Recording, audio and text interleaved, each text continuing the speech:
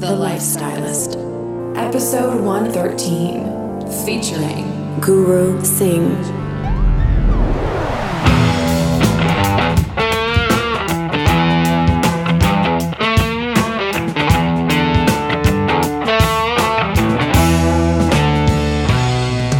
I'm Luke Story, a former celebrity fashion stylist and founder of School of Style.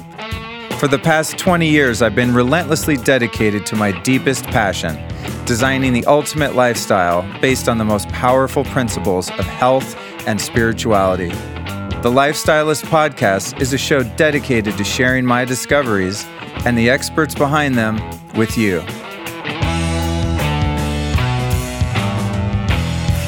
I want to share with you guys something that I'm really excited about and that actually Guru Singh was really excited about too. After we recorded this episode, we sat down with my amp coil, which I brought with me because I heard that he was interested in learning about it, and we did an amp coil session. I almost wish we would have done it during or before the interview, but it's a perfect time to tell you guys about it because it's very much in alignment with the whole conversation that I had with Guru Singh. Now, a few episodes ago, I did an entire interview with the founders of Amp Coil. So if you want to dive really, really deep into that, you can go back and get an hour of this information. But it's relevant to this particular episode because Kundalini Yoga and the spiritual science that Guru Singh works with is all about bioresonance and sound and vibration, right? Everything is a vibration, and that's the basis of the amp coil.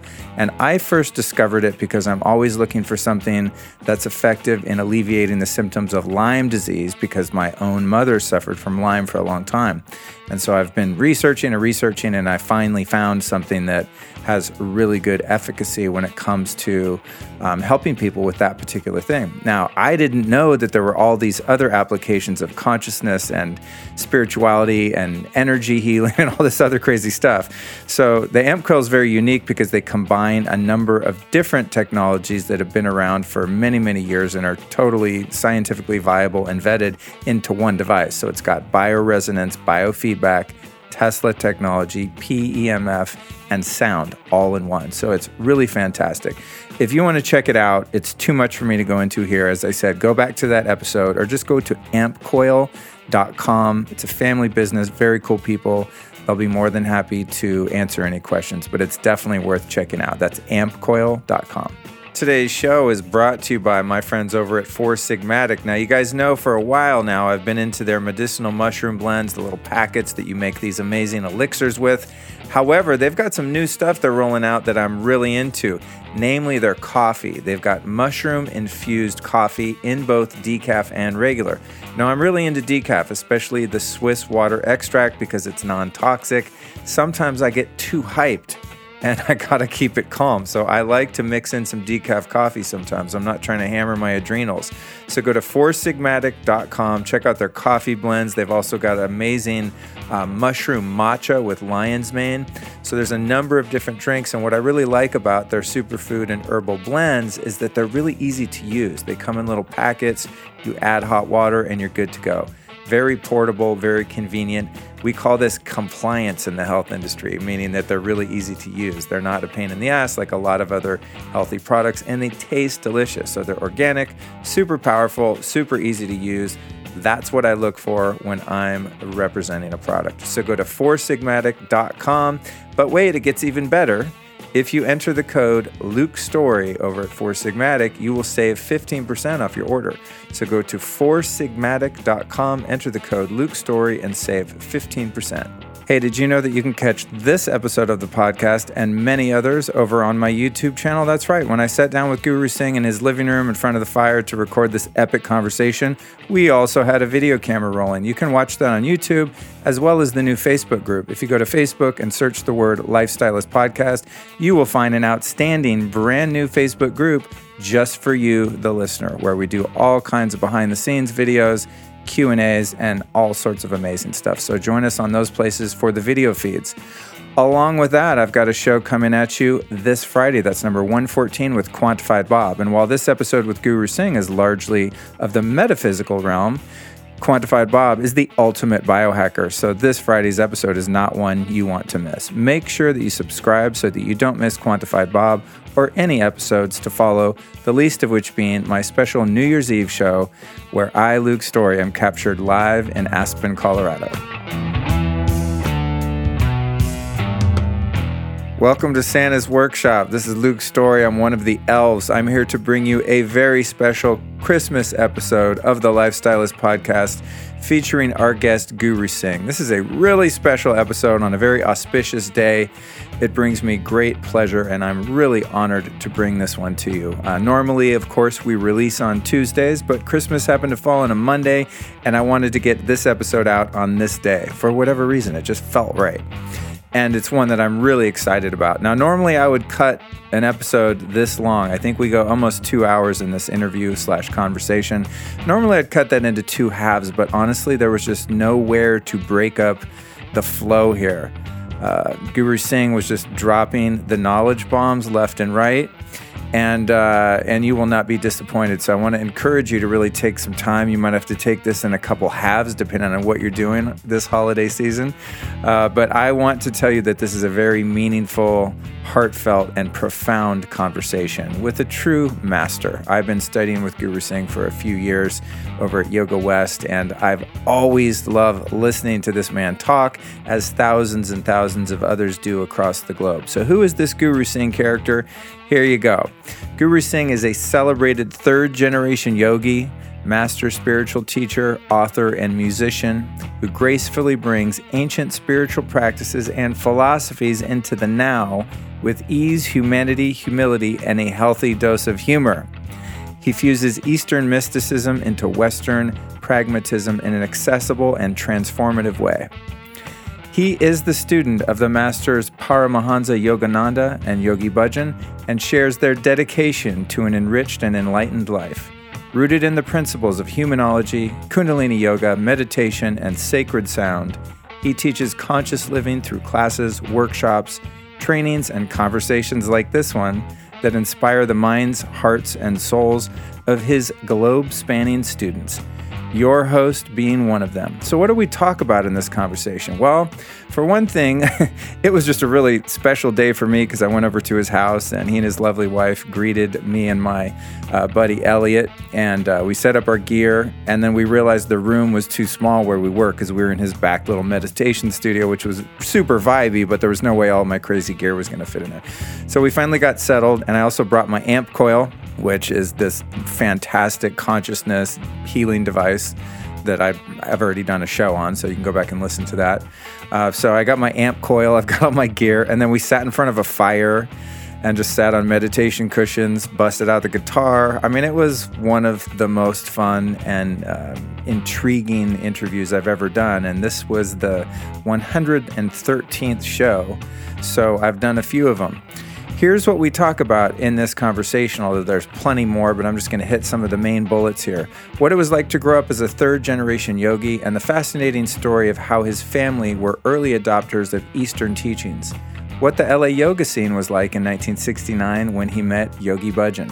What it was like to hang out with spiritual giants like Muktananda and Osho. And the Muktananda story he tells is just fantastic, especially because that was the first, for me at least, that was the first Eastern Indian guru that I had the good fortune of being in the presence of when I was a little kid. So I'm really fascinated by stories about Muktananda. So that was just a geek out super guru fan moment for me. What his first yoga class was like. And then, did Yogi Bhajan have superhuman powers, and why do spiritual masters use metaphysical tricks to capture the attention of devotees? How to be magical yet still logical. How he got his spiritual name and the relevance it has to him all of these years later. Why he believes language is such a powerful tool of transformation. Then we discussed the fact that even enlightened masters are still human and make frequent mistakes. Uncovering the science behind Kundalini yoga. This is fascinating. He unpacks this in such a profound way. How mantras, music, and sound vibrations raise our consciousness. The powerful effects of yogic breath work and why it's so important to make this practice a part of your life. His secret to always tuning in to universal wisdom when teaching his classes, and how he used intuition to receive the cosmic downloads over the years. How to stay humble and not let your spiritual ego take over your true personality. The importance of ego as a part of who we are and why it's pointless to try and fight it. And the surprising reasons he wears a turban and his spiritual wardrobe choices. So this is a very special episode. Again, Merry Christmas wherever you are in the world, whatever your beliefs are. I like to say Merry Christmas because that's how I was raised, and it holds a special place in my heart as an American boy who grew up in the 70s and is still in the process of growing up. And I'd like to say that Guru Singh has played a big part in making that possible. So without further delay or ado, I bring to you on this very special day a very meaningful conversation with the great Guru Singh.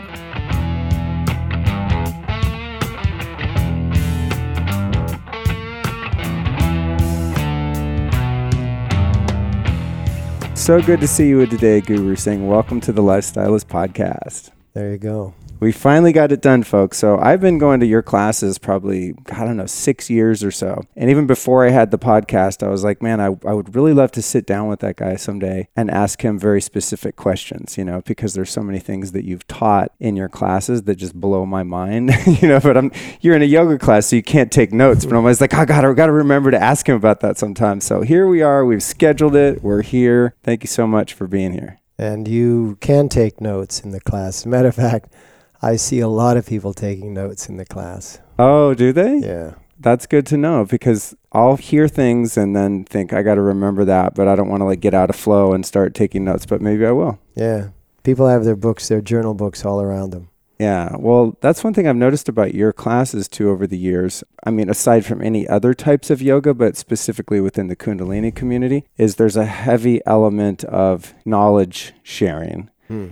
And then almost like an equal amount of yoga. Mm-hmm. So whenever I bring people to your class, I'm always like, dude, just be ready to pay attention. This is not like the space out type of Kundalini situation. This is like a download. So I can see why people would definitely want to be recording that. Yogi Bhajan would often say that in order to have an awakening, you have to have an experience. And that experience serves the essence of you. But in order to get the monkey mind to quiet down, you have to give it information. You have to let it have an understanding of what you're doing. And so that's the purpose of the download, is to go, okay, before we do what we do, let's understand why we're going to do what we do. Perfect. Yeah. Yeah, that's awesome. That actually works really well, because especially with Kundalini, which is basically the only yoga I practice these days, I really like to know why we're doing what we're doing, what it does. It's just the way I guess all monkey minds work, but the brain, mind, I definitely can buy into something if I understand the purpose of it. Mm-hmm. The head brain, yeah, because we've really rebelled over these last couple of generations against that dogma, believe it because it's so. No, I want to believe it because I know how it got to be so.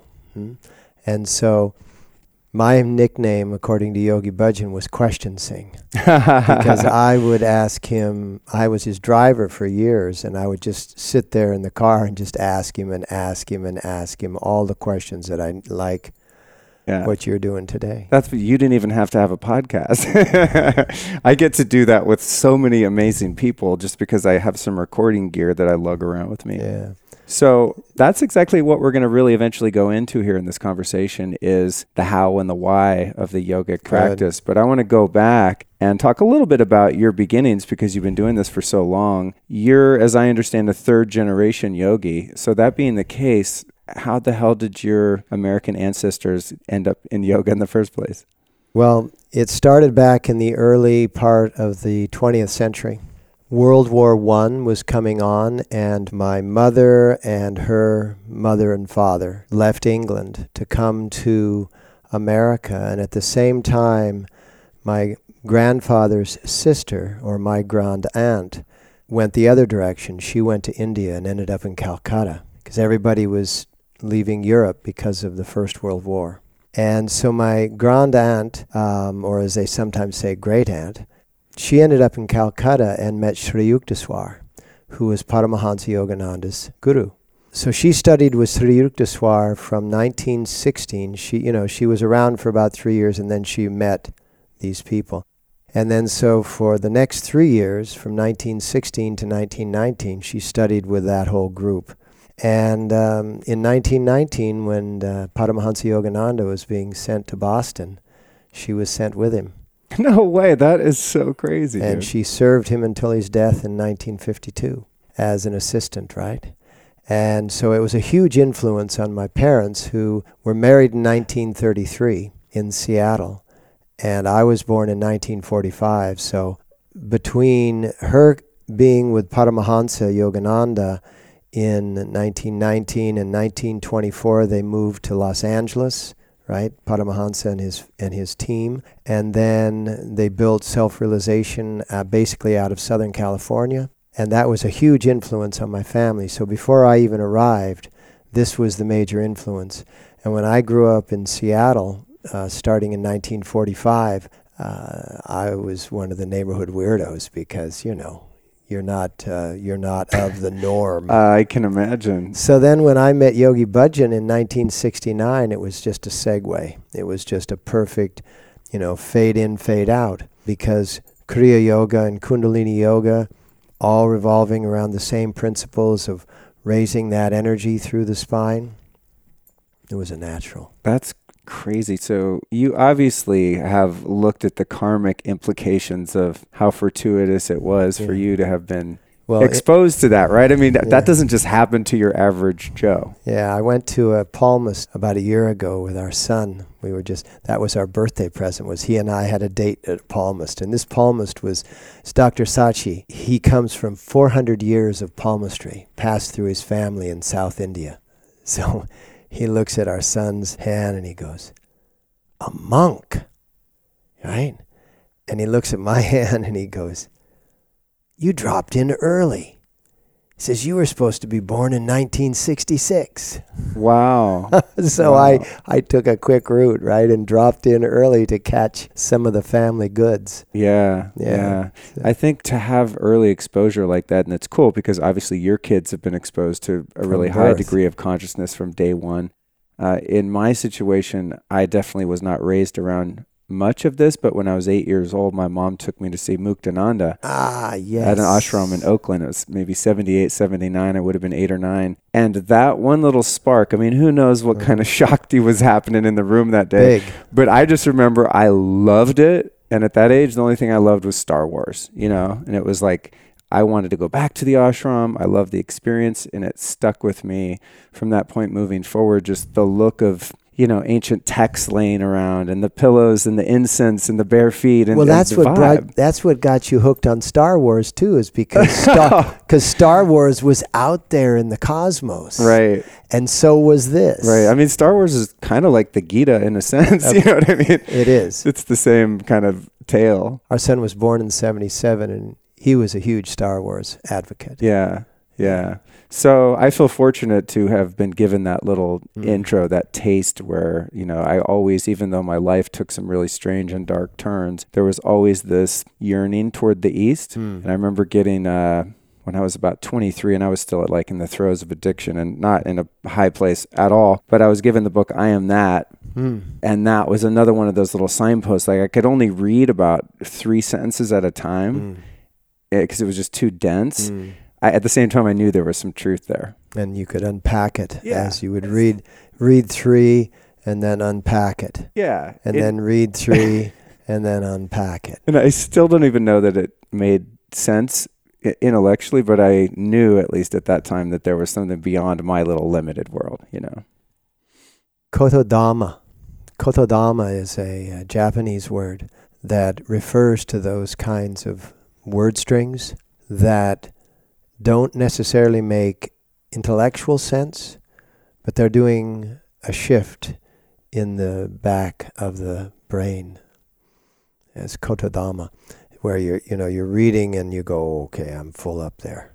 And then you have to unpack it. And it's literally the way in which words, even mantric words that we may not understand, but they're resonating in that way that is bypassing the intellectual guard, right? Because the intellectual guard will try and keep you in your familiar zone, so that you understand, you know, and you're not being led outside of that intellectual zone. Yeah, that's good. So you met Yogi Bhajan in 69. January 10. And this is here in LA. And I can imagine during that time there was a lot of drugged out hippies and people in music. You know, of course, were in the music industry. What was the climate like at that time? And when he rolled into Los Angeles, was there anyone else like him around? Were there other teachers and gurus and a yoga scene pre-existing that he kind of dipped into? So Swami Satchitananda, Swami Muktananda, they were all in that same area, that same time frame, and Yogi Bhajan. As a matter of fact, we had some good times with Swami Muktananda and Swami Satchitananda, and I got a great story. Oh, please enlighten us. So this was probably in like 1969, 1970, somewhere in that area. And we were at a person's house down in Malibu. There's a picture of Yogi Bhajan at that house giving Swami Satchitananda a foot massage. It was a good one, you know. It was like deep, like a deep tissue work. And the look on Swami Satchitananda's face in this photograph is he's wincing like this, and Yogi Bhajan is digging in, right? So, you know, we were having an afternoon, and I had been his driver, so that I was there with everybody, and they said, "Oh, let's have I understand you're a runner, Guru Singh. I understand you can run." And I looked at them like, what's this, a setup? So they said, "Let's go down to the beach and we'll have a foot race," they called it. And so Swami Satchitananda, Yogi Bhajan, Swami Muktananda, and I will go down to the beach. And we're on the beach. Swami Satchitananda says, "Okay," because he was the talker at this particular moment. He says, "Okay, I'll give us a mark to go." So I'm thinking, okay, I'm running against yogis and swamis in their late 30s, early 40s, and I'm 23 years old, and I can run like the wind, but I don't know what their tricks are. So I better just take off, really make it good. So on your mark, get set, go. And I just took off running, and there was nothing in my periphery. And I was running, and we had said that we'll run down to a breakwater, a jetty, and then turn around and come back. And so when I got down to that jetty, I turned around, and they were all still at the starting line, laughing and pointing at me and laughing. And so I trot back to the starting line, and Yogi Bhajan looks up to me. He says, "You're late. We won." And so that was what the nature of the times at their level when they came in to the United States at that time and space. And I was one of those who went through the 60s drug free. I had been a yogi since birth. Drugs were not my need. I had died at the age of 20 in a hospital, spent a minute and 45 seconds with no heartbeat, no breath. Had a phenomenal experience. So yoga all my life, lead up to a death experience, move out from that, go through my time in Mexico that followed that. That's all written in a book that I wrote called Buried Treasures. And then come into meeting the yogi, right? Yogi Bhajan. And the whole scene. And Yogi Bhajan's primary goal was to give people, through Kundalini Yoga, as he was teaching it, an opportunity to get that same sensation of fulfillment and meaning without the need for some substance. And to get the same capacity to shield yourself from all the bombardment of the noise that's constantly around us without the need for some nerve deadening substance. It was a powerful time, and he would take people, send them out here, San Francisco, Phoenix, Tucson, Dallas, Philadelphia, Amsterdam, people, and I'm sitting around thinking, okay, I'm next. He's going to send me someplace. Okay, I'm next. And I had a recording contract with Warner Brothers, but I wasn't interested in getting back into the music right now. I was interested in this. So I would ask him one day, I said, so when are you going to send me out? He said, never. He said, you're staying right here. And I said, oh, God, really? I have to stay here? And he said, I've been here ever since, I mean, we travel the world, but this has been our base. When he sent people out, would he send them out to start ashrams and yoga centers and Absolutely. things like that? So they were sort of missionaries for the cause, so to speak. Yeah, well, people go through 9-month teacher training programs. The teacher training program back then was that you'd been coming to class for a month or two, and he'd say, okay, chant Ong Namo Gurudev Namo, go to Tucson, open up a yoga center. Wow. And it was like divine guidance, Right. Yeah. So, God, there's so many things to unpack there. Like during the course of that story and those couple stories, I'm like, there's 20 things in each one that I could go into. But I want to back up to, just because I have a personal vested interest in the Muktananda story. I mean, it's not every day you meet someone that's like, oh, Muktananda, I used to hang out with him. Yeah. I interviewed John Gray, and he had spent a lot of time with him as well. And I'm like, tell me stories. So I want to indulge myself, but at the same time, keep the audience in mind. And I want to talk definitely about Yogi Bhajan in this capacity, but with Muktananda and these different guys that were around, I mean, did you witness things that were otherworldly, those little sort of guru sleights of hand that pique the interest and get us on board with the deeper message that was there? Yeah, and that all started years earlier for me in my death experience and then my subsequent journey into the Copper Canyons of Mexico and lived with a shamanic culture that was also drug-free, right? They were not into any of the psychotropics. They were into initiations, or should we say rites of passage, that were very natural and very, very compelling. And I saw a lot of what I call magic. Right? There's the logical world from which we get the word law, and it's about everything that is definable, predictable, understandable, perceivable. That's the world of 3- and 4-dimensional logic. And the magic, like conception of a child. I mean, obviously we can see it through high-powered microscopes and all of that, but we can't view it with our senses. And how does it happen? How does this happen? How does that happen? And how does foretelling the moments happen? How does that deep intuitive capacity to know exactly what's going to happen before it happens?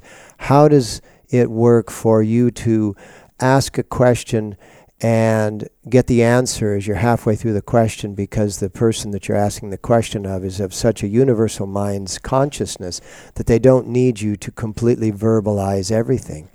How does it happen when you walk up to someone and you're going to ask a question, you haven't even asked it yet, that they give you the answer and then kind of turn away with kind of a smirk on their face because they know that that's what's happening? And think of Sri Yukteswar and Paramahansa Yogananda, where Sri Yukteswar could bilocate, could be in more than one location at the same time, could move his body faster than a body can move. So many of these really, really magical capacities. Yeah. And that's exactly what you, your crew, myself, and everybody that we are of like mind and like heart with are going to need to be doing now at this moment in history, because this is not the time for a great iconic leader. This is the time for great iconic mastery amongst millions. Part of what I was always asking Yogi Bhajan about was, why this, why that, why the other thing, like you do in interviews. And people like Swami Muktananda, Swami Satchitananda, and Yogi Bhajan, they all had this blessing of universal capacity, universal awareness of the brain-mind connection, the brain-mind, the universal mind and the individual brain being connected in a much larger bandwidth than the normal everyday activity requires.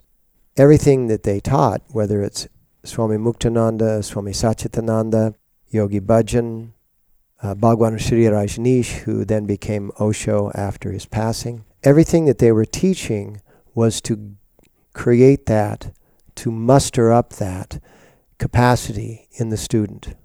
They weren't here to be known as great. They were here to create great. And that's what this time requires, is that and that's why they would only do that very slightly. They would only demonstrate that magic, as you say, to really capture your attention. And then they'd look the other way and you'd say, "Whoa, did I just witness?" And they go, "Oh, no."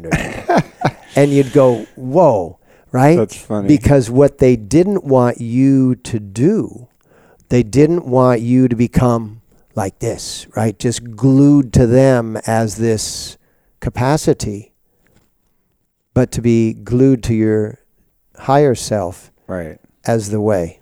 Right. Not so you don't get trapped in the curiosity of the ego, like, oh yeah, show me tricks, show me tricks. Yeah, I would say the curiosity of the mindless ego, because ego is a word that is misunderstood and misused. Ego is the glue that holds soul and body. And so the larger your ego, the more soulful you can work. Wow, interesting. But what happens is case in point, someone like a Yogi Bhajan who has a really huge personality. Huge personality. He would say, I have a massive ego, meaning him. He would say he had a massive ego. And he'd say, ego is what ego does. It's just like money. Money is what money does. Money can be the root of all evil, or it can make the blessings for the world. Feed the poor, house the homeless. So money is what money does. Ego is what ego does. So this whole thing, I'm glad you got there.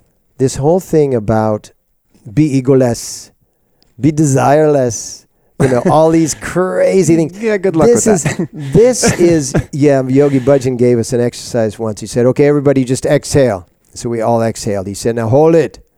And we all held it. He says, are you feeling some desire? Right? You cannot be desireless. You cannot be egoless, because you have to hold soul and body. And for holding soul and body and doing something really outstanding is important. What I refer to all of those sayings as is the emperor's languaging. And I'm not referring to any individual or form of individuality, but the language of the emperor's realm is the language of subjugation. You want to subjugate the masses so that you can assume that role of being in charge of the masses. The emperor's position. Not in the future. I mean, we're just experiencing out in the world today, we're experiencing on all continents just really, really corrupt leadership. I mean, everywhere. It holds to the fact that in the Kali Yuga, it is said that truth is what you convince someone of. Right? Wow. And so what is happening in today's world is the doublespeak. That's interesting. Of 1984, right? The book 1984 and the whole idea of doublespeak. And so the emperor's... Is doublespeak where what's being stated is actually the inverse of truth? It's like everything's almost a mirror of... It's like Richard Pryor once said in a joke, are you going to believe my words or your lying eyes? Right. Yeah. Or as the propagandist once said, that you say something and repeat it often enough, it becomes a truth. Mm-hmm. And so, we have an opportunity with these great lives that have gone before us, such as Swami Muktananda and Yogi Bhajan, Swami Satchidananda, Bhagwan Sri Rajneesh, etc., Prabhupada, to practice all of these different forms and really master them and achieve that sleight of hand, but not get sucked into getting infatuated by that capacity of knowing what is to be, because you want to just act as if it's part of life. Really, a human being should be very magical as well as very logical, so that they're not completely absorbed in the magic and they can't function in the world. Yeah. Got to be able to function and levitate. Well, I think that's what's interesting. Going back to those gurus, is the ones that really had an impact seem to be able to walk between both worlds. Here they have these seemingly otherworldly capacities, but at the same time, you know, you got Yogi Bhajan driving around in a really nice car, Osho having a bunch of cars, you know. They all still had their humanity and shortcomings, but it seems like if they wanted to, they could have just somewhat permanently lived in this ethereal high space, but it's almost like they interacted with the people that were a little bit further back on the trail just in order to bring them all forward, as you said, to create more teachers, you know. Yeah. Forward scouts, right? But I mean, imagine the amount of, for me, it's like, oh my God, the amount of sort of discipline it would take to not be using my powers for evil or for attention or power, you know, power. For the self, yeah. And that's why this path is so powerful.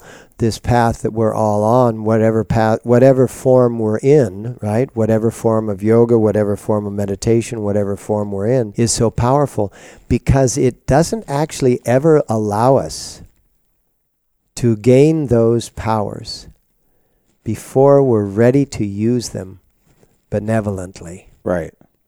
Yeah, because it's weird. You don't see gurus on the TV manifesting vibhuti out of their hand. And, you know, it's like, even when I was younger and I first heard these stories, I thought, how come they're not on Oprah, like showing everyone miracles? And it's like, it's almost like you're not given that power unless you are able to be a responsible steward of it, you know? Exactly. And you use the power not to show, but you use that power to enable people to see.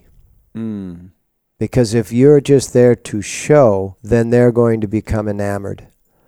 But if you use that power rather than showing them, enabling them to see much more, hear much more, feel and sense much more, by giving them a discipline, by giving them a practice, personal daily practice. Yeah, and I think as the daily practice sort of uncovers each of our abilities to use some of those what are even sometimes seem supernatural powers, it's the practice that keeps you sort of following the breadcrumb trail. Like I'll have days where everything is just so mystical and I'm hearing someone's thoughts before they verbalize them and all those things, but then the next day I'm brought back down to earth because I got a parking ticket or some human, you know, earth level thing happened and I'm like, and I sink back into more of, you know, the base nature. So it's like, it seems in my life, the discipline of all of these practices like Kundalini, it's like I get just enough to keep me going to know that there's more to go for, but never so much that I forget kind of where I came from.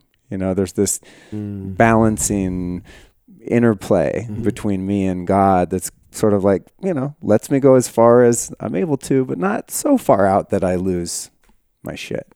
Speaking of parking ticket that you just mentioned, one time I had driven to some place with Yogi Bhajan in the car, and we parked, and we did what we did, and when we came back, there was a parking ticket on the car. And Yogi Bhajan picked up the parking ticket, and he sat there, and he read it, and he looked at me, and he said, "It's been a little more expensive today." And he was good with that.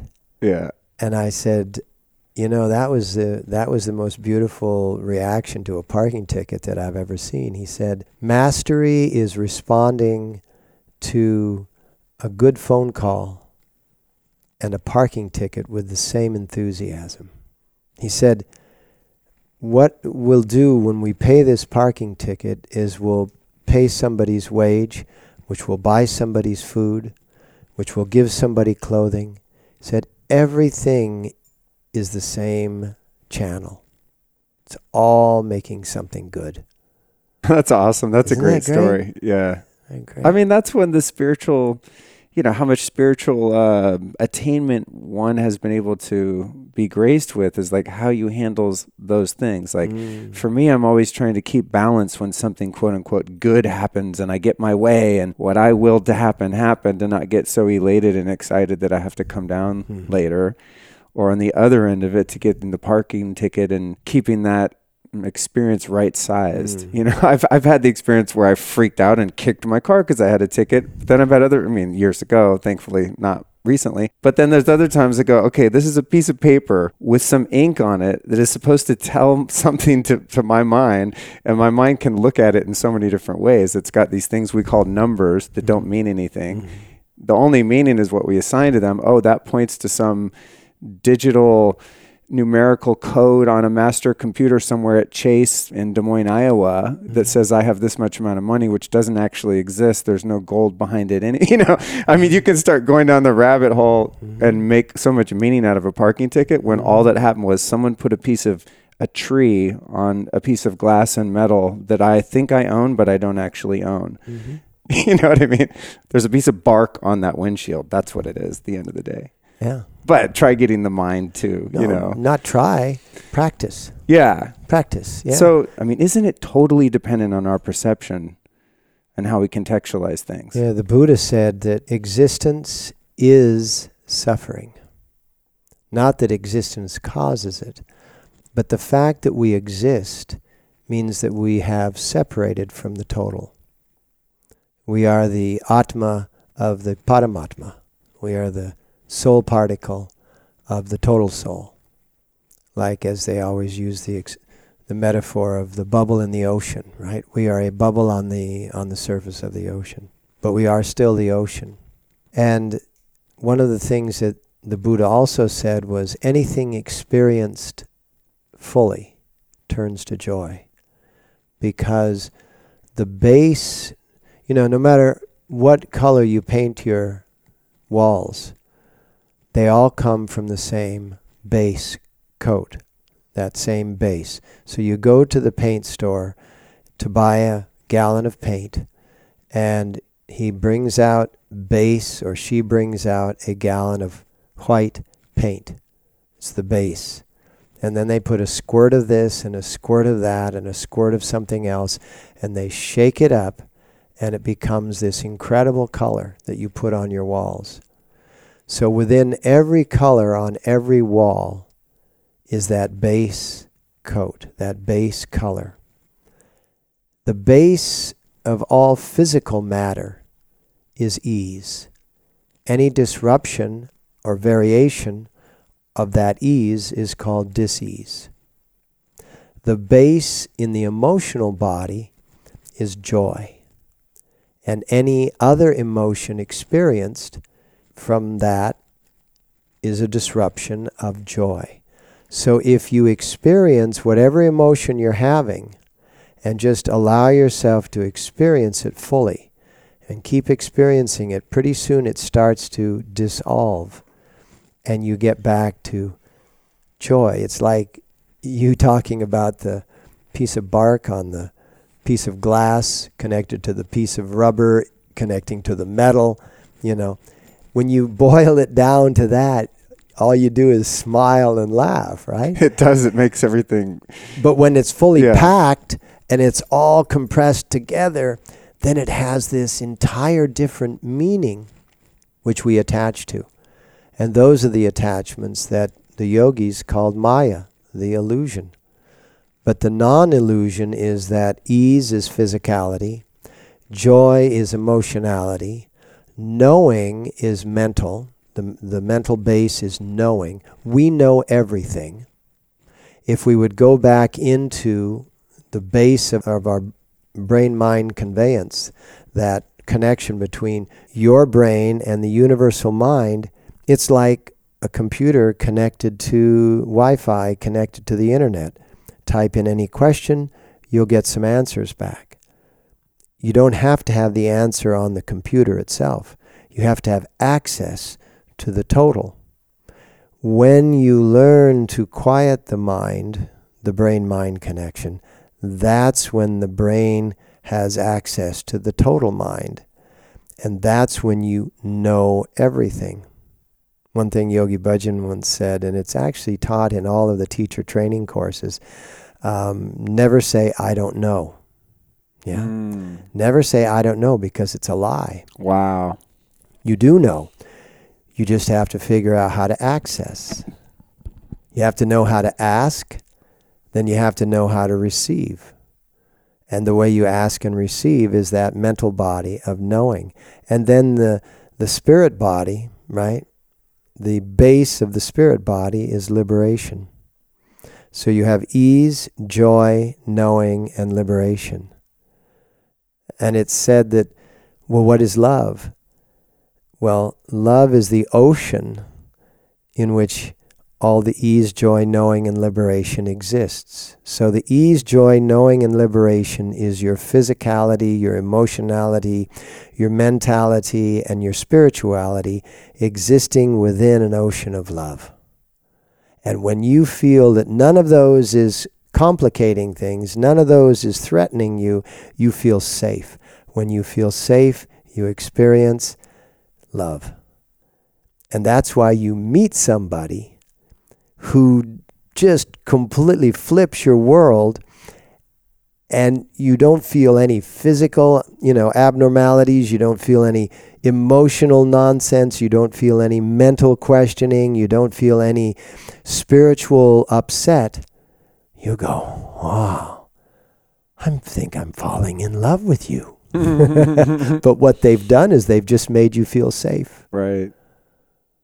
Yeah. I remember my wife, and you meet somebody and you have one of those moments, right? And the first time I ever saw her, by the way, we never dated, we just got married, right?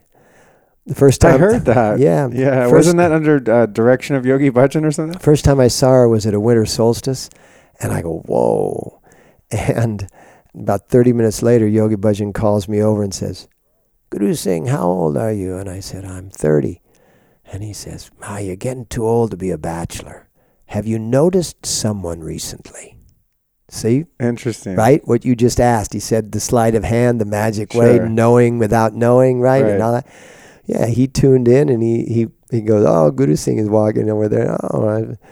He just noticed somebody about 30 minutes ago. That all that information comes through, right?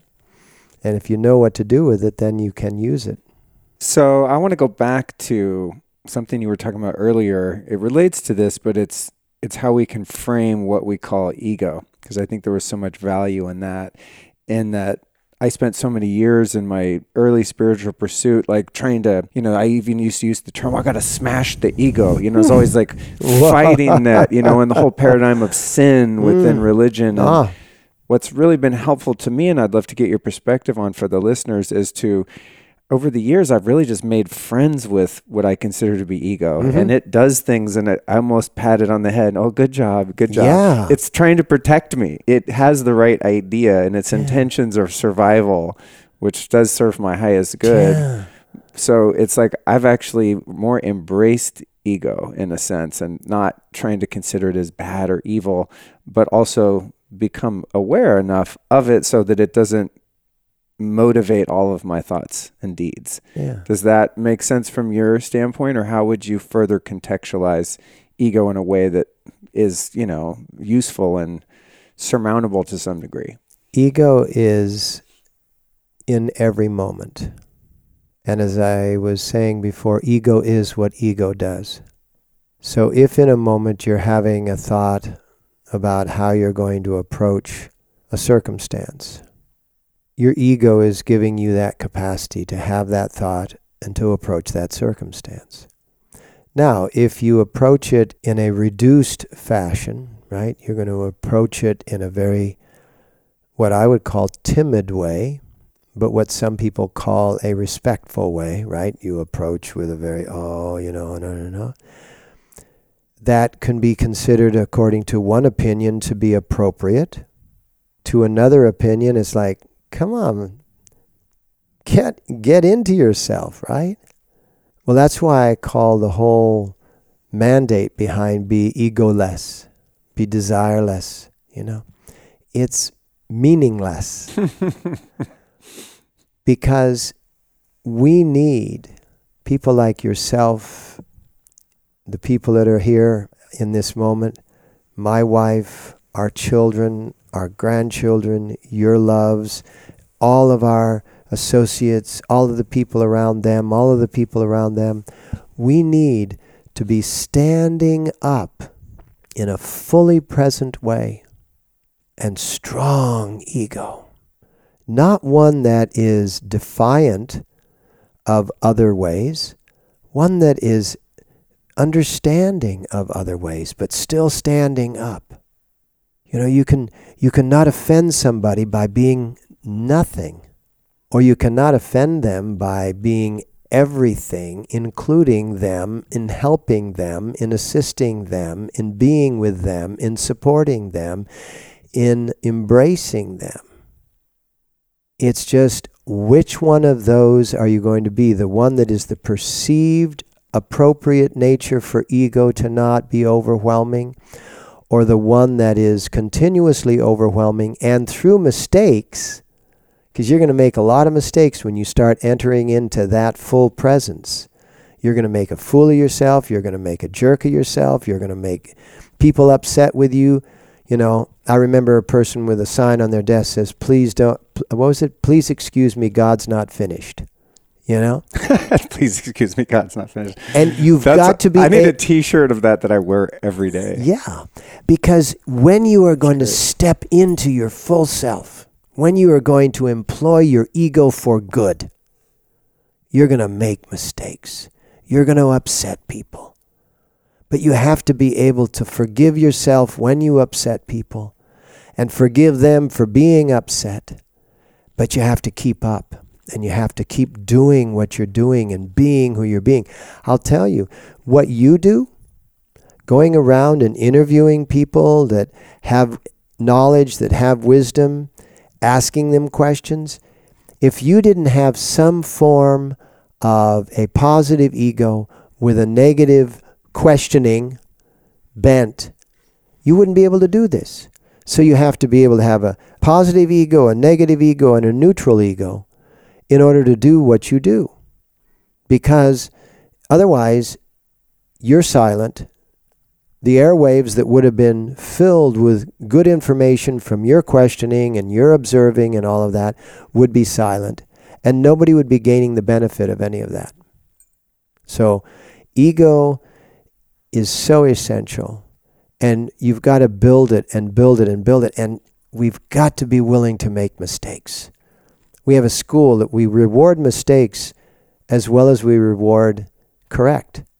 Because if you make a mistake, it means you attempted something that you didn't know how to do, and that's courageous.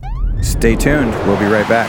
Hey, check this out. I recently launched something on my site called the Master Market. It's a super cool store where I've got different categories, whether it be spirituality, mind focus, outdoors, food, superfoods, supplements, bedroom, sleep, office, jet lag, biohacking. There's even a bookstore from some of my favorite books and books recommended by my guests. And what this is like a hub where you can go find all of the links to everything I've either used and vetted or am currently using in my life to build the ultimate lifestyle.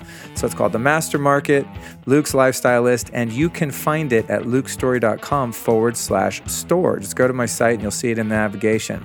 Now, what's really cool about this is when you make a purchase through my store, I'm not actually selling you anything. I'm just curating a really dope place where you can go find the best stuff. So I get a piece of commission if you make a sale through the site. The vendor, of course, makes some cash because you buy, and you get a place where you can go and save time and money from not having to look around for the best stuff and do all the research yourself. But what's even cooler is most of those items come with a custom discount code if you go through my site, which is pretty cool. So it's a win-win-win, triple, trifecta win. Great way to support my work and the podcast and the show, as well as the brands and your own health and well-being. Check it out, lukestory.com/store. And now back to the interview. I think from my mistakes, I've learned more Yes. than my, wins, really. Absolutely. I always think of a little baby when they learn how to walk. Mm-hmm. They learn how to walk from falling on their ass over and over again. And every time I try to do something new, like a romantic relationship or a new business venture, and I meet resistance that appears on the surface to be failure. Mm-hmm. On the other side of that discomfort is like, aha, now I know how not to do it. Mm-hmm. It's like the Edison thing, right? Oh, how did you fail so many times and keep pushing on? I said, what? I never failed. I succeeded in whatever it was 10,000 times of how you don't build a light bulb. Yeah. Yeah. But again, it goes back to that contextualizing things and framing things in a certain way. Yeah. Because I could go out and do what I'm doing and also start to think that I'm, leaving the ego unattended. I could start to take on the identity of being a personality or being popular or having such and such amount of followers or whatever. So it's like the ego's got to be involved in helping to motivate me to do what I'm doing, but it also has to be kind of, kept in its place. Is that a way you would? How would you frame that? Everything that you said was absolutely spot on, Mm-hmm. except for keeping it in its place. Okay. When you engage trust and accountability, what you get in return is a trusting accountability. Now, you may gain some things before that full trust and accountability, which are things kind of going off the rails. But if you really engage trust and accountability, then what ends up happening is you get surrounded by that same frequency. So if you start to believe in the intelligence of your body, you start to believe in the intelligence of your emotions, you start to believe in the intelligence of your devotions, you start to believe in the intelligence of your total construct of the ego, then what ultimately happens is you end up with everything working in harmony and concert. It's called a self-organizing system. Your physical body is actually, right, from conception, it doesn't have something telling it what to do. It is a self-organizing system. So from that single cell, it divides, it divides, it divides, it divides. And what is behind all of that division is the programming in the DNA. So why, once we're born with trillions of cells created in numerous systems that are all functioning in harmony, why would we think that once the child is born, that somehow it doesn't do the right thing? Somehow it is going to run off the rails. Because everything that gave you your body, that gave you your emotions, that gave you your mental capacities, that gave you your spiritual awareness, all of that is a self-organizing system. So for us to sit in the midst of all of that and say, oh, I got to control my ego, I got to make sure that I don't do anything wrong, it's like, who is that character? Sitting in the middle thinking that this whole universe operating as perfectly as it does, with planets and suns and systems and galaxies and universes and megaverses beyond the universe, multiverses beyond the megaverse, how can we think, I got to control my anger, I got to control my ego? You know, it's foolish.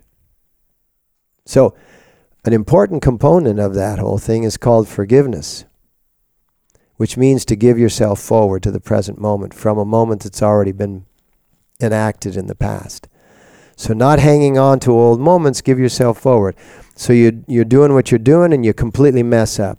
Fantastic. Like you said, Thomas Edison, I'm 1 point closer to the result, right? I love that. Yeah. I love that way of thinking. Yeah.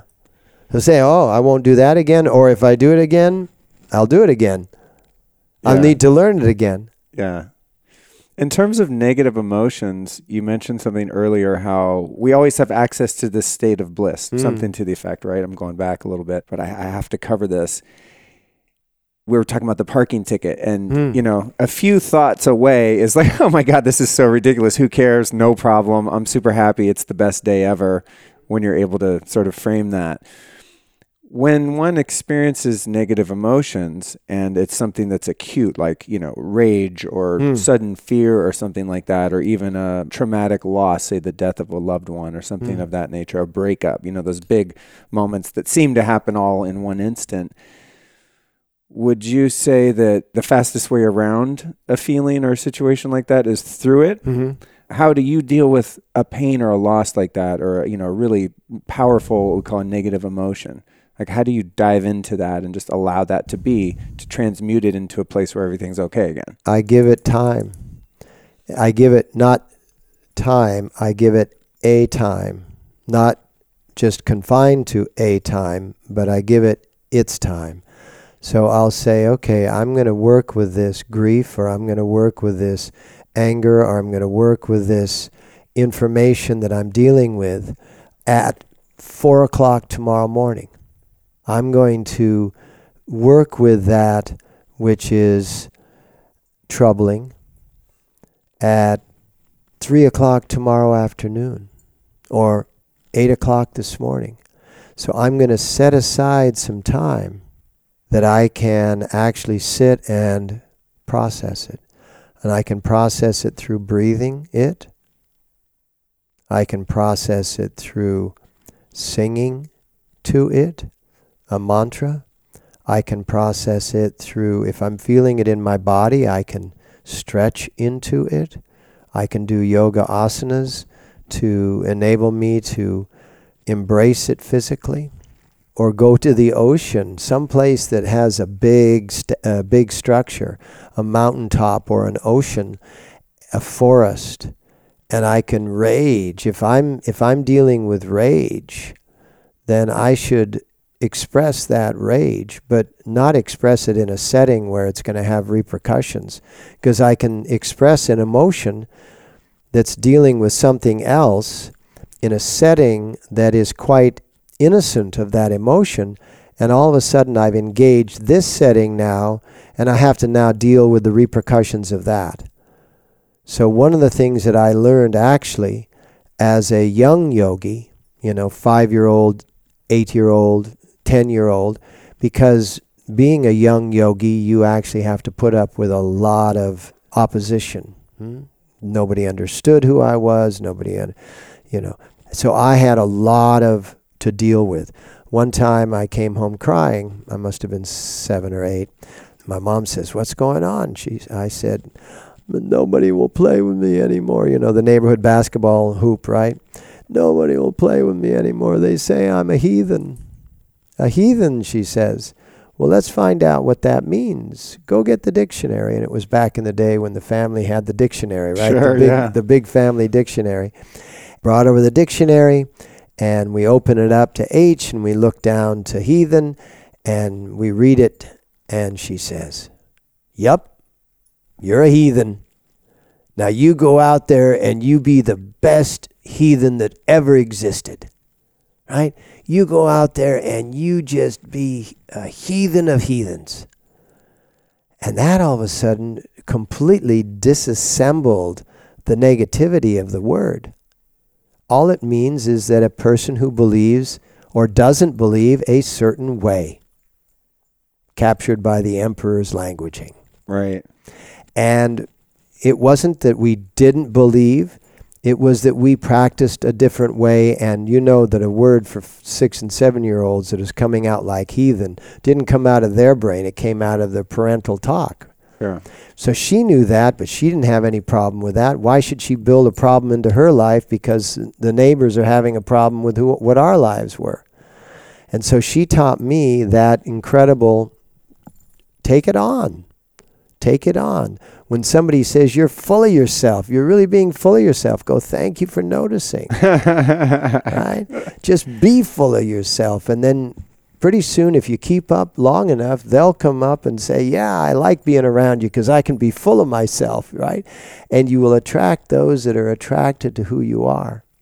Awesome, man. I love that. So when you had this near-death experience, what happened in the in-between time? Well, I could create the short answer and say, everybody's going to have to read the book, but I won't. You should read the book that describes the whole thing. But what happened in the in-between time was that because it wasn't my time, right, the subtle body had not left the body, that it was a time when the body was in dormancy for that minute and 45 seconds, while my spirit body, led by soul body, was out getting some renewal courses. And the interesting thing is that I was born in 45, and the Palma said, "You were supposed to be born in 66. This happened in 65. So it was like I died to be reborn in the time when I was scheduled to come in, that I had dropped in early to capture all of that from, Sri Yukteswar, Paramahansa Yogananda, and all the family members. And what happened in that minute and 45 seconds was that I was beyond time. So to me, it was an elongated sensation. Could have been days, weeks, months, years. Really didn't have that definitive timeline on it. And I went through a process of reintegration, repurposing myself behind my desire in life. What was my desire in life? What was I to do in life? Immediately after that, I blew off the draft board. in a very psychotic way. What'd you do? I just did what you should do when a group of people are stripping you naked and trying to order you around to subjugate. Just go stark raving nuts, and they'll figure you're beyond what we can use. And so that was always my plan. That's exactly what I did. I went stark raving nuts, but not with like that. At a recruitment center or yeah, something? No, like it was that? at the draft center. I was in for my physical, and they had us all stripped naked. They were horsing us around. They were giving us this and that and the other thing, to weighing us and this and that, making us sign stuff. And all of a sudden, because there was no way that I was going to serve in somebody's army to go kill people that hadn't done any wrong to anybody, right? The bottom line is that this is Vietnam? Vietnam. Yeah. And I just reached out into the cosmos and grabbed that psyche from the cosmos, and I became that cosmic psyche, which did not fit in that room. And so I went running through the room with all things going out of my body, blah, blah, and what you can read about that. And they tackled me and put a straitjacket on me and locked me up in a room and started questioning me, and I was just not to be known, because what they were about wasn't what I was going to be about, and there was no way we were going to get from point A to point B in that system. Because you can take over a system, and that's actually what we all have to be doing. And I don't mean going psychotic, because that's good for certain small-scale operations. But for the large-scale operation, we don't go psychotic, we go cosmic. So we all realize, with big ego and big benevolent intention, we all realize that we are who we are. Like the song, I am who I am, that is that. We end up becoming so big and so bold within ourselves that there's nothing that can contain us. We're like the Kundalini yogis. We're like the yogis of 1,000 years ago, when the Mughals that had invaded India were trying to subjugate the masses, and they realized they couldn't subjugate the yogis, and that's when they said it was illegal for yoga to be taught openly and publicly, and Kundalini yoga particularly. And that's why it was called dangerous. You could get put in jail, you could be executed, all of those things. But what we have to do is we have to all become that really stellar self. Take your ego, put it into gear, rise inside yourself.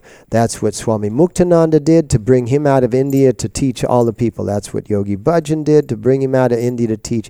Swami Satchitananda, Bhagwan Sri Rajneesh, or Osho, right? Everyone that ever came, you, for doing what you do on your podcasting, everyone that ever came into themselves and realized, I have a mission that's larger than just sustaining life. I have a mission in this life. And that's what we have to do. And that's what I did in that moment, because there was no way that I was gonna do their bidding for them. Yeah, it's hard for me to imagine you running through the jungle with a machine gun. No, and lighting fire to villages that you don't even know the people in. Yeah. There's an old saying, what if they threw a war and no one showed up? Right. What if we just all said, Can you imagine? And that's what we can do. We can be the big to the way things seem, and the big aha to the way we know things are. When you did that with the draft evasion, which I love that technique, it's what I always envisioned if there were a draft, and also what I've done incrementally at various times with jury duty, is back, and it's been a long time, knock on wood, but back in the day I would write like a crazy letter, that just said a bunch of really offensive, weird stuff. And then lo and behold, they never threw me on a jury. I don't think I'm the right guy for that job. I have another calling. So speaking of your calling, at what point were you given your spiritual name and told that, hey, it's your turn now to carry the torch and this message? My spiritual name came in 1969 through Yogi Bhajan. And when I decided that I was a master, it was my obligation to be masterful. And that's what the obligation of everyone is. No one is here to tell you that now it's your time. It's your time to tell yourself now it's your time. And when you determined that now it's my time. My time to carry the torch, my time to be the master, my time to be the Messiah. Let's use some big words, some big trademarked words, right? Jesus never said he was the way. He said, I am the way. Not this. He said, I am the way. In French, the word for I am is je suis. And that's where the word Jesus comes from. Comes from I am. So when he said, I am the way, he meant the I am, which is in everyone, is the way. Was it your mom that gave you your love of language from, going in the study and pulling out the dictionary? I noticed in a lot of your teaching, you'll make these sort of word pairs and break down words a lot like that, much like you just did. Is that where that habit came from? I think it came through Sri Yukteswar and my mom and dad, and then Yogi Bhajan. He re-emphasized it. I learned it when I was a small child from my mom and dad, who had learned it through the lineage of Sri Yukteswar and Paramahansa Yogananda. And then it was Yogi Bhajan who said, yeah, this is a good way, because he loved it too. He loved breaking down words and etymology and the removal of etymology, the removal of Latin and Greek from the classic languages, from education. That's how we know how things came to be. The removal of art and music from education, which is the way of knowing how things can be, is a removal of two ends of education that give what is left in education no place to go. Wow. So you remove how everything came to be, and then you remove how every possibility and imagination can be, and now you've stuck a person in the center of that process with no place to come from and no place to go to. So they're isolated, they feel alone, they can be ordered around. Wow. And that is not a human lifestyle, to be ordered around. Would you say that in some places on earth right now, the education system has been engineered expressly for that purpose? Absolutely. It sure seems like it. Absolutely. No, I mean, and let's forget about, I have a book title of one of my books that I'm going to say, I won't put it in the podcast, but it's basically theory. This conspiracy is a fact. So, blank theory, right? Add the blank word, whatever you want to put in there. Blank theory. This conspiracy is a fact. There is no theory about this conspiracy. Conspiracy means people conspire. In other words, they spire with each other. They spire with each other. They put their effort, which is what spire means. They put their effort with each other into an activity. And it's not bad people doing bad things. It's people doing things. And what do people do? What do little tiny babies that have never been trained? They eat their own elimination. They eat their own poop, right? They have to be trained that it tastes bad. They have to be trained that it smells bad. You can't smear that on your, you don't do that, right? The bottom line is that people are being trained, and somebody has to stand up, and it's you, it's me, it's all of those like us. Because we need millions of messiahs on earth right now, and we're in the process of creating them. Your podcast going out to all these people, I hope it inspires them to say, well, yeah, me too. Me too, in this really incredible way. I mean, let's face it, there's this whole sexual thing that's going on earth right now with all of these people coming out and saying, yeah, I was assaulted and I was this and I was that. And yes, that stuff does happen in a society that doesn't have a higher level of understanding and capacity. And what we need to do once we get all of this kind of settled down, and I'm not saying to crush it, I'm just saying, let it come up, let it expose itself, let it do what it has to do. But then we have to go to the backside and go, okay, Now, how do we train a society so that that's not the norm? Because it's not just the norm in the entertainment industry. They're saying it, now they're bringing it out on Wall Street, they're bringing it out here, they're bringing it out there. It's been in education all along. Come on. I mean, you know, college professors, high school teachers, this, that, and the other thing. I mean, it's been going on forever. What we have to do is we have to, okay, now is the age of exposure, but now we have to have the age of alternative. And that means that we have to show people how they can become their full self. So when they're lost in one of those very troublesome moments in which they think that if they can be aggressive against somebody that appears to be less strong, weaker than they are, that they don't go, oh, let me take advantage of this. And rather than let me take advantage of somebody weaker than I am, let me see somebody weaker than I am and say, let me let them feel safe. Let me then nurture them within that safety so they grow into their strength, so that they become equal to me, so that I don't have to feel like I need to dominate people. And that's the big lesson that's coming out in all of this exposure, whether it's political exposure or sexual exposure or economic exposure.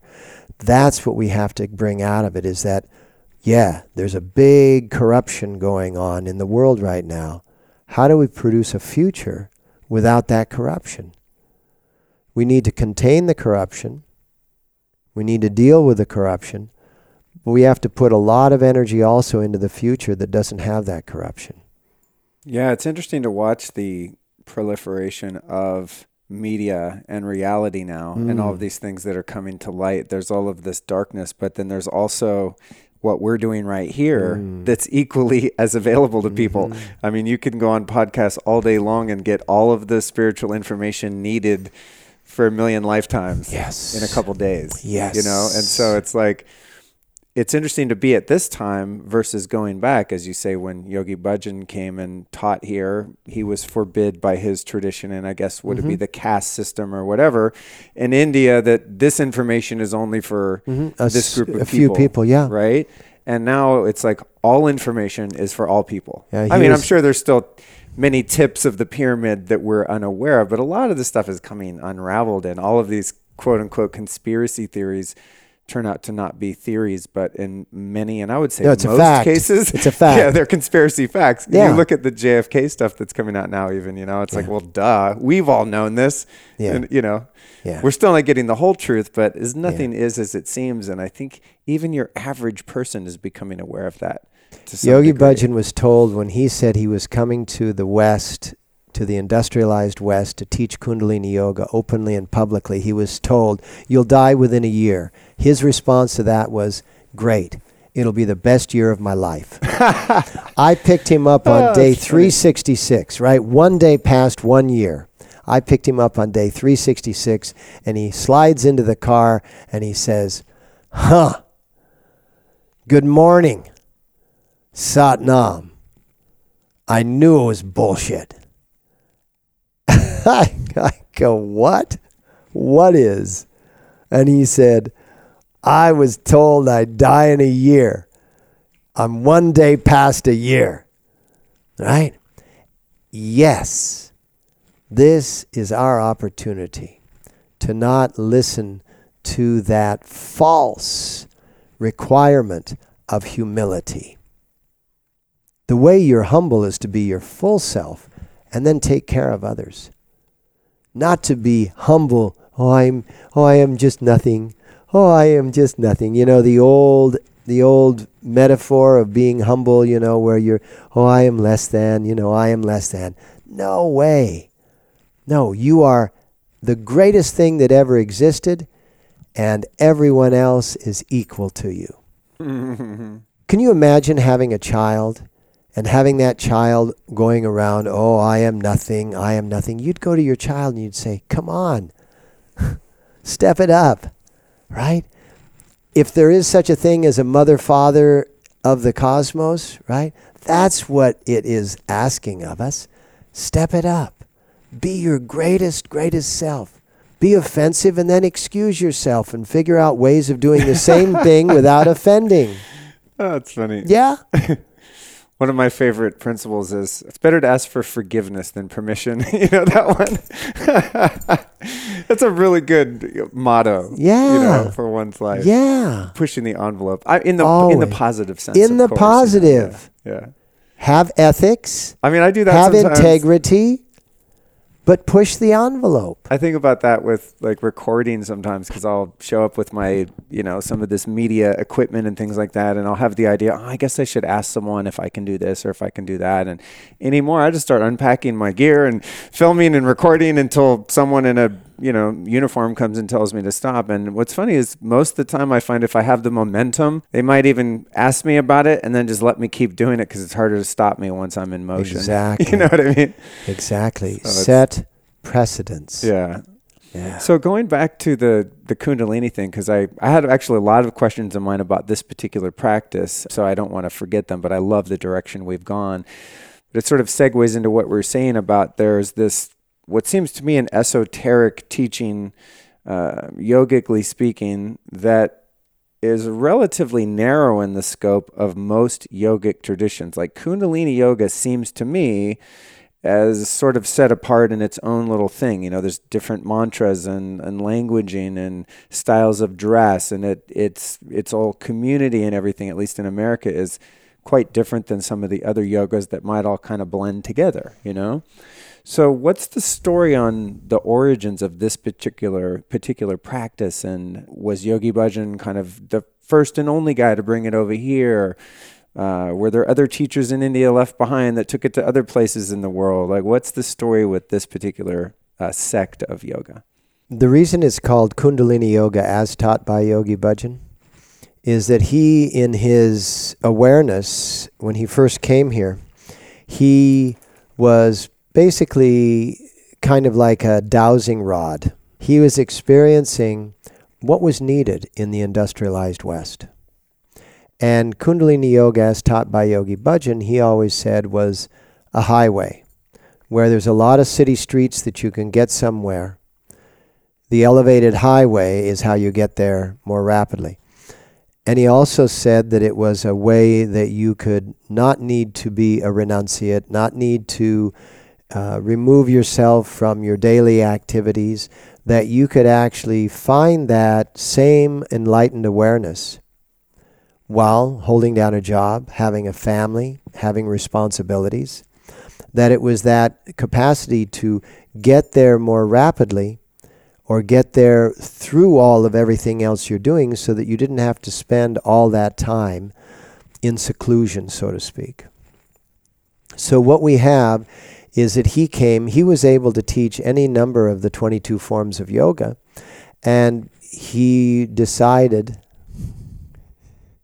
she's just going for your water there. That's funny. Yeah, those of you listening I was just toying with different places of putting my glass of water so his puppy didn't drink out of it. And she got to it. She's smart. It's all you, babe. It's all you.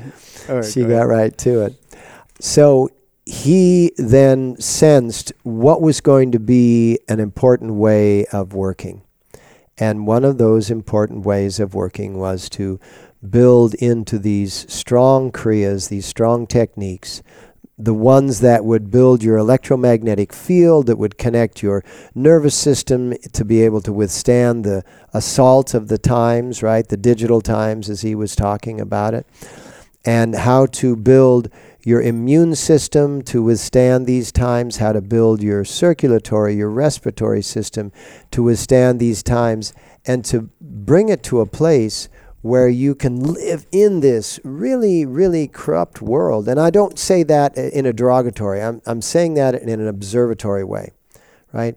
But there's a lot of corruption in the world that is just coming into place because we're polluting the waters, we're polluting the airs, we're polluting the earths, we're doing all of these, we're cutting down the forests, we're doing so much in our consumptive way. And he realized that he had to, from his vast knowledge of all different forms of yoga, bring together those pieces that are going to be really important for life on earth in the 21st century, in the late 20th and 21st century and going forward. And that's what created this Kundalini Yoga as taught by Yogi Bhajan. Is it a narrower form? It includes all forms. You know, when we're at places where there's large gatherings, summer solstice, lightning in a bottle, Satnam Fest, all of these different places in which there's a large gathering. Some of the yogis that fascinate me the most are the ones that are into their hatha practice after sadhana, into their Iyengar practice, into their Ashtanga practice. And I do that with them, you know, because I love all of that. It was how I was raised, to really love all of. Yogananda had a church of all religions, right? It was a way of moving forward. I mean, the dress is, I'll be quite frank, I wrap my head. I don't cover my head. I wrap my head, because when you wrap your head, if you take a towel and wrap your head, you know, you can feel like it sucks your energy right up there. And when my head is wrapped, it's when I feel my strongest. You know, these are pajamas. What we wear in India, they're called pajamas. You know, kurtan churidas. They're pajamas. And so I spend my whole day in my pajamas, which is cool, right. Which is really cool. And because I teach so much yoga, you're most comfortable, you know, sometimes it's kind of hard to do yoga in blue jeans. You know, you can't stretch because the fabric catches you. And so we do wear, you know, simple shoes. We wear very loose-fitting clothing, or if we go to Lululemon, I guess we're in tight clothing. But the bottom line is that it's the way we look and the way we dress is because it's really comfortable and really accentuates the energy. And the reason that we oftentimes dress in white is that white is the combination of all the colors, so we're not influenced by any one of the colors more than we are by all of the colors. So there's a technology behind everything. But we're not then saying, this is the way. Wrap your head because that's the way, or wear white because that's the way. No, we're able to work in the world because this is how we live, and then we're going to teach you tools that are going to get you through the world, and whatever of those tools you want to use in your daily practice is perfect. You know, those are the ones that are meant for you. Those are the ones that will work for you. Well, I think that's something that appealed to me about Kundalini classes in the beginning. And yours might have been the first one, if I'm not mistaken. I don't even know if I knew what it was at the time at Yoga West. I've never been put off by spiritual dress and incense. And like, I'm all in with the silk pillows and flower, you know, like I can go there. But I also usually end up wearing all black in a Kundalini class. And after going for a while, there's something I noticed about you and some of the other teachers that I've never been like looked at sideways because I'm not like fitting the part of a classic, you know, Kundalini yogi. I've never been told how to speak, even how to do maybe if something in a Kriya is incorrect, it'll be corrected. But, you know, other than that, you can lay down if you just want to rest. There's not like a strict sort of policy for anything, and I find that to be appealing because it's very inclusive. Like the whole Kundalini thing from the outside, one could be like, oh, it looks culty because everyone's wearing turbans and white. But once you're kind of around, it's the most open, free flow, rule-free kind of yoga community you can imagine. Yogi Bhajan once said, showing up is 90%. Right, right. How you end up after you've shown up, that's the other 10. But showing up is 90%. And that's the most important thing, is that no matter what you can get out of, you know, think of it in terms of digestion. We all take in a bunch of food. Our bodies don't use it all the same. And so when we're sitting in a yoga class, if laying down on the floor is all that you want to do in that moment, you're getting exactly what you need in that moment. I can remember one time I laid down in one of Yogi Bhajan's classes early on, and somebody came over and tried to correct me. And Yogi Bhajan looked down at the corrector and said, "Are you kidding me? He's here." Yeah, right. So with this, as you said, technology, and I used to be baffled as to how something so seemingly not technological could be labeled as such, and I want to get into that. But as you say, Yogi Bhajan took different elements from different yogas and kind of compartmentalized it together in such a way that created a very specific method by which one could awaken that energy and operate then in the world using that, but still be part of the world, the householder sort of power. How much of that stuff do you think that he just intuited and kind of made up? You know, like if you take a Kundalini class and it's just a repeat of something that was recorded that Yogi Bhajan taught, one thing I've noticed is you'll never have the same class twice.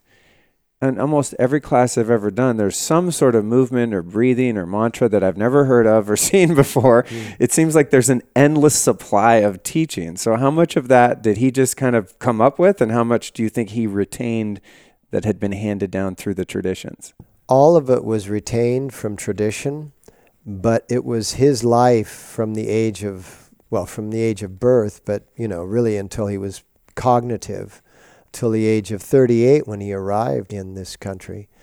And what we ended up with was, I think, 12,000 recordings, either video or audio, which means that we have a lot of material to work with.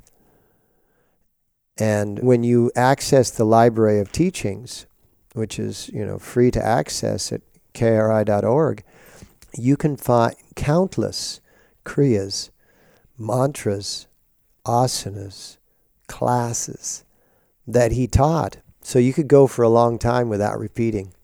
I've noticed that. I've noticed that. So you think that just in the course of his 38 years before he came here, he managed to pick up different things and then... Well, it was an intense 38 years. Right. It was intense, concentrated study. And then when he would come up with his classes, how much forethought do you think went into that? Would he write out, a class beforehand or just make it up? Well, it wasn't a case of making it up, but it was a case of setting it up. Because he would come into the class just like I come into the class, which I learned from his, from him doing it. And you have a theme. And then underneath that theme, you have some key points that you want to make sure you hit. So he would do it without notes. I always come into class with notes. I never necessarily look at those notes, but they're there. Like my notes right here. And you haven't looked at them very often. No, I checked down a couple times so I don't get pissed at myself afterward for skipping something, but yeah. And so main theme, some sub-points, and then stories that fill in between. And that main theme is going to be connected to the Kriya of the class. And the sub-points are going to be connected to parts of the class, maybe the mantra, maybe the meditation, maybe the mudra. And then you go from there. And the difference between an instructor and a master teacher would be that the instructor would take exactly what he did and said and just recite it to the class, which is fine for those circumstances in which that is, appropriate. And then a master teacher is one who will take all of what is going on, maybe in the world today, in the subject matter of the class, and weave them together so people can see how this theme, these subtopics, this kriya, this meditation fit into the way things are going on in the world. Do you ever walk into class? As I said earlier, for those listening that haven't experienced this, a lot of your class, maybe the first half of it or so, is just sharing knowledge. So I'll notice you'll have a theme, or you'll even have those diagrams that you draw. And when you get going down a rabbit hole, you have to hang on to your seat to be able to stay with you. It's like, it gets heavy. Do you ever walk into class and just not have anything come up? Where you're just like, shit, I can't talk, or I'm having a bad day, or just the flow feels stuck. It doesn't feel natural or authentic. Or do you ever sort of get stumped as a teacher when you come into a class? No? You just manage to stay out of the way of yourself and just kind of whatever's going to happen happens? Yeah, because my routine is in getting to class, whether I'm driving or being driven, is to begin to tune in to the amount of people that are going to come to class. And by really just sort of sensing who's coming to class, right? Not by name or by face, but just the sense of people coming to a yoga center for the purpose of good, for the purpose to make their life better. And by leaving myself open to that, then with the theme that I've chosen and the set that I've chosen for the class, that fill that goes in between those markers will really come in. And I'll have people coming up to me all the time after class saying, wow, I really needed this. Wow, was this all about me? Yeah. Because what happens is when you leave yourself open to that kind of guidance, then you tune in to that which is in the room. And whether it's in the inflection of your voice or the words that you're using, people feel a connection. And it's not a presentation, it's a presence. And we're all in the presence of that presence. It's like this, back and forth between you and me. We're orbiting the points that you wanted, and then we're moving off into, free form. And then one thing will lead to another thing, and then we'll get back to the point of, and we were talking about ego or something else. And that's the freedom that is required to really be masterful. Yeah. It seems like you draw from different areas of research and knowledge. You'll talk about things in class that seem to be based in neuroscience, or you'll mention another teacher other than Yogi Bhajan. What are some of the other things that have been really useful in shaping your worldview and your teachings? Everything that you've said. So all of the sciences, whether it's earth science and geology, medical science, neurological, physics, astrophysics, astronomy, astrology, all of those things. Hatha yoga, Iyengar, Ashtanga, Kundalini, the Buddha, Jesus, Osho, Swami Muktananda, Swami Satchitananda, Yogi Bhajan. I just love the wealth of the spirit and excellent physical sciences, the spirit sciences and the excellent physical sciences. So it's biology, it's botany, it's, I'll pull out, just boom, and that'll lead to, a fact here, and that'll lead to a study that took place over here, and that'll lead to, even in the speculative area of like Atlantis and Lemuria, I'm following this speculative train of thought. And, and then I have an intuitive download, and so I'll express that intuitive download, or I'll write about it in my daily writings or in some of my books. And then it'll be confirmed by something, that's out there, that's actually been studied and double-blind studied and all of this stuff. And I'll go, there's an example. I went with my thoughts, I went with my sensations. I could have doubted them. I could have said, well, let me not communicate this until it's really, really certain that it's true. And I don't mean that I'm, blowing smoke, and because I'm not woo-woo. I think you've recognized that I don't go into this woo-woo state. I go into a state that tries to lock some things together, and then I explain the metaphysical or the deep spirit-based with some physical realities, so that's how we can get through to having an understanding to reach out to the misunderstanding, so that we can get a little sense that it might be understandable. And if I didn't, and I look at these things constantly where I'll be going along a stream of thought, and I'll teach a whole series of classes for a month on this particular stream of thought, and then 2 years later, there'll be this whole realization or revelation of these studies that confirm that stream of thought that came from a tiny little seed, and I just expanded the bejeebers out of it. Right. And I'll go, if I'd have doubted, I would have hesitated. And if I'd have hesitated, right, those who hesitate are lost. If I'd have hesitated, all of the people that gained that knowledge back there 2 years ago wouldn't have gotten where they are today. And now here's this confirmation.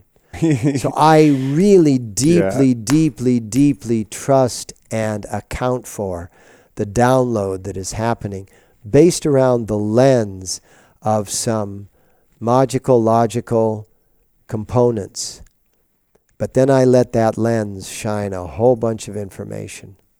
Something just came to mind in terms of something that's intuitive or a yogic tradition, and then science sort of catching up later on. Is the idea of cold showers. Yes. You know, during Kundalini yoga, every yogi and yogini in Kundalini takes cold showers. And all of my like biohacker super nerd friends in the past couple of years have been getting into ice baths and cryotherapy and all this stuff, which I'm really, really into and been doing that since I was a little kid, really. Yes. Cold plunges in the woods and things like that. So there's an example, right, of you could ask a yoga teacher, why is he telling me to take a cold shower? This makes no sense. And then you have study after study after study of the effects of cold temperatures on the nervous system and immune system, et cetera. And the getting up early in the morning. Yeah, that part I'm working on. And the whole circadian clock. Right. I mean, circadian clock is a medical scientific fact. They've studied the various glands and organs, and they know that they operate at their optimum. And now they never knew that there was this thing called pinealine. They knew that the pineal gland secreted melatonin, which is the keeper of your time, your body time, your biological timing. But they also then started to realize that this superactivity of the pineal gland, and they called it pinealine. And now there's all these studies coming out that, holy mom, it's actually DMT. It's dimethyltryptamine that's existing inside the brain. Now, taking it from the outside and putting it inside is an overload, and it takes you out into this region. Yes, it does show you some of the deep essence of what is. But if you overload and if you depend upon that overload, now you're not going to do the work. So it makes you spiritually lazy, right? But inside your brain, inside the pineal gland, this thing that they've been calling pinealine for all these about 40 years is actually DMT.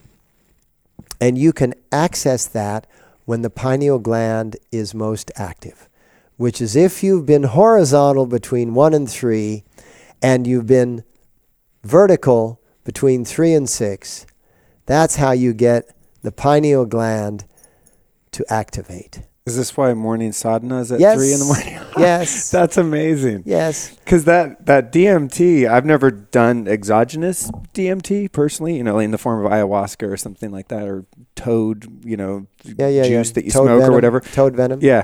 But I have had many occasions at 3 a.m. in practice or otherwise where through different yogic Kundalini breathing techniques, I've gotten out of my goddamn mind in the best sense. Yep. Like on a natural high. Yep, and in every class I do, I'm almost like, man, I hope we do some of that breath work stuff because, you know, I'm a former drug addict. It might have something to do with that.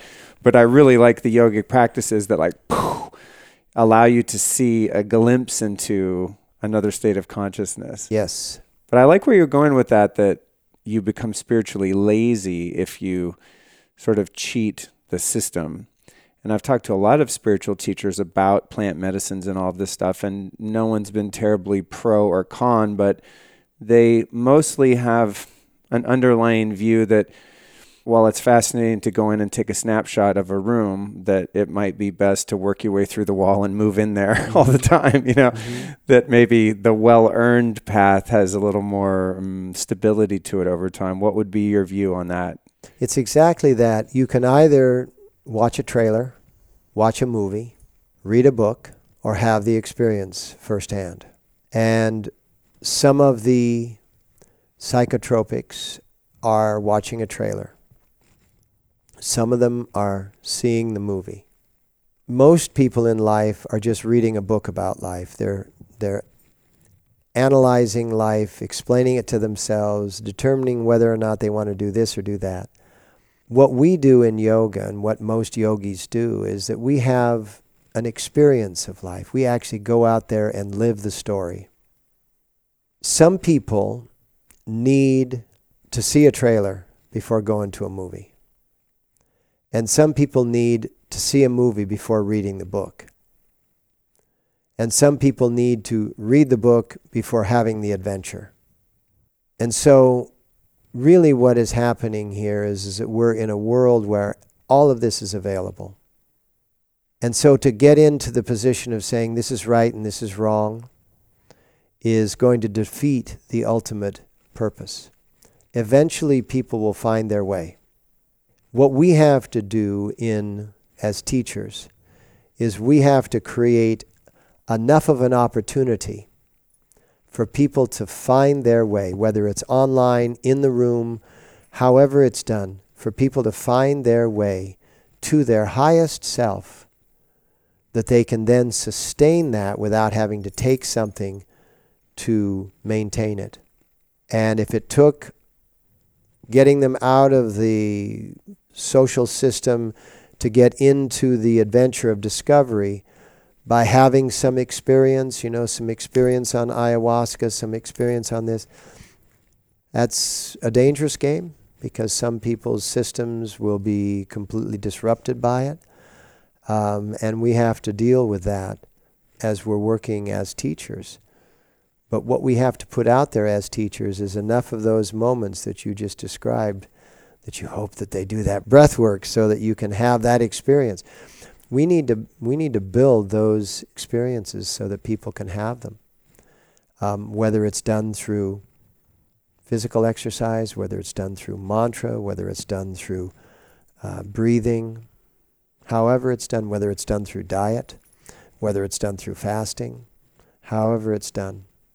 When talking about the science of Kundalini Yoga, I'm sure that it's a longer answer to really dive into than we have time for, but there's two things that I notice are prevalent and also very profoundly moving about this practice. One is the mantra and the vibration of sound that seems to always be going on.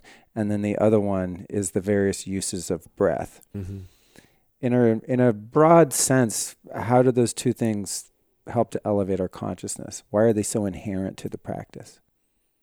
In the beginning of everything, back trillions, quadrillions, quintillions of Earth years ago, it was just a vibration that got the whole thing rolling. And it was a vibration from what we don't know. And that's actually what in Zen Buddhism is known as that is what is, right? That which we cannot know. What got the whole thing rolling. But every vibration is a sound. And so all of the mantras are mimicry of that sound. And just like we know that if you go to a doctor and they want to look down your throat, they say ah, because that opens up the throat. Well, it not only opens up the throat, but it opens up the eustachian tubes, which go then into the inner ear. Well, then we understand that in the inner ear, there is your awareness of your entire physical body. But it's also that awareness that is just beyond your physical body. So now you start to have a feeling that's beyond your physical body. So as you're, and literally as you walk through time and space, you're in the inner ear, you're actually listening to the air molecules that are squishing so that you don't stub your foot, that you always know that the curb is there, lift it this far. The stairs are there, lift and go up the stairs. Everything, you know that glass is there, you reach out and you grab it and you drink your water. And everything is not just, like robotic movement. You have this incredible capacity to know. She just realized there's another glass around that she can deal with. Oh, you are just... If anybody wanted to learn determination, they should just study you. You're the great teacher of determination. I love when dogs are a part of the show. Oh, yeah. It's the best. Even though the people listening can't get the experience, they get the effect of it. Oh, it's good. Yeah.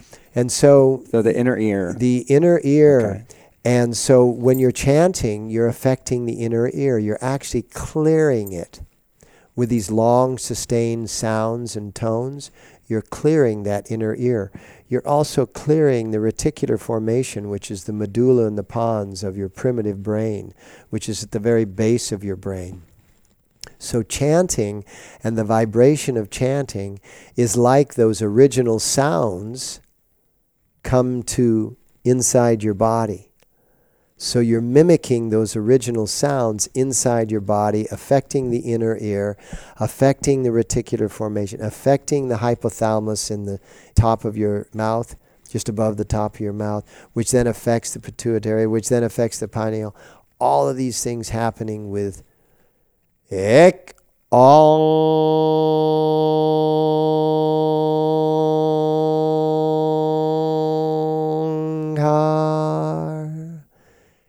affecting that whole mechanism inside of you. And the breath, the breath is phenomenal. Just the movement of the diaphragm moves the sutures in your skull. It's like the fascia that's connected in the diaphragm wraps up around your head and adheres to your skull and makes so you start to do deep breathing. All of a sudden your skull starts breathing. So microscopically, but that breath of the skull starts to move the cerebral spinal fluid. When that fluid starts to move, all of the crystals around your brain, the nanocrystals in the fluid around your brain, and then down your spine, right?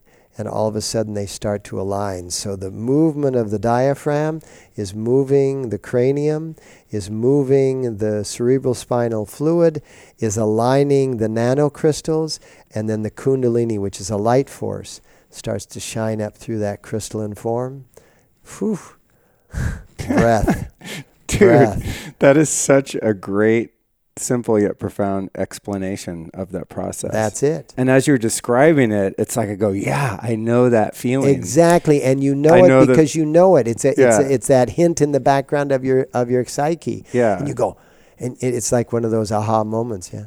Well, it's and like you go, yeah. It's like when we very first started this conversation, which seems like 4 hours ago. I think we're an hour and a half now. That's that first thing that you are aware of, right? Is that there's something moving within. And then because it's novel, we want to understand intellectually what that is. So the novelty in me, the childlike curiosity is like, tell us all how the science works, even though I don't really need to be convinced. Yeah. My higher self has already had the experience of walking into class in a certain state of being, going through this process, doing certain breathing, certain mantras, etc., coming out and going, wow, I'm living in a different universe after an hour and a half doing this stuff. Exactly. It just works. So I like both sides, but I like the experience of just doing it, feeling the experiential realness of it. But then I also like to kind of know how it works because it almost like makes the buy-in even stronger. It does. In those moments where I might be doubting in the middle of a 31-minute Kriya, like, oh my God, why am I doing this? This is so stupid. It's so uncomfortable. To remember there's a payoff and there's a science and there's a logic to the stuff, even though sometimes it seems kind of wacky and out there. And getting that experience and having that adventure is the reason why Yogi Bhajan produced this system out of all of what he could have brought in to teach. This is the system that he felt was applicable to the late 20th and the 21st century. I actually know that this mic will pick up, particularly the leveler mic, because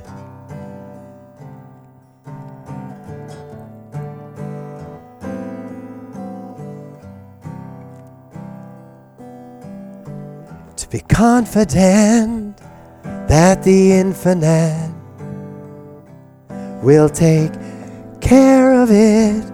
We're so fortunate to be confident that the infinite will take care of it. We're so fortunate. And that's what we're talking about. You sit in the midst, confidence. There's another word, confidence. Fidence means faith. Con means with. Confidence, with faith. With faith that the infinite, the cosmic everything, will take care of it. We're so fortunate. And then you go, well, yeah, of course that's the way it is. Thanks for picking up the guitar, dude. That's a great way to bring this wonderful conversation to a close. Of course, when I get in my car, I'll be like, oh, there was 5 more things. But I feel like we've given the audience a really nice package with a nice bow on it that says, here, this is this teaching at this point in time. So thank you for that. Yay. Yeah. In closing, who have been, I mean, obviously you've mentioned a couple of them, so maybe if you can think of a couple teachings or teachers in your life that we might be able to look to gain further insight and inspiration. Yogi Bhajan, and all of the wealth, the treasure of teachings. The story of Sri Yukteswar in both Autobiography of a Yogi and The Second Coming by Paramahansa. Osho was a master of words. Bhagwan Sri Rajneesh, master of words. And then just in the practices themselves, in addition, I'll say that the interpretation of the Patanjali Sutras is probably, in my opinion, best depicted in Swami Satchitananda's version of the sutras of Patanjali's. Maharishi Mahesh Yogi has the 40 aspects of the human soul connection. If you can dig up a copy of those. He was actually the one that saved the human pineal gland, because he was the one that asked for some doctors to come to India, that some neurologists that were thinking that because the pineal gland is only superactive in children below the ages of 7, once the adult teeth come in, the pineal gland tends to reduce its activity, except in the circumstances of schizophrenic. Really? And What? That's crazy. And so the neurologists were thinking, well, let's remove the pineal gland. And then, thank God, Maharishi Mahesh Yogi, the founder of TM, said, please come and study people who meditate.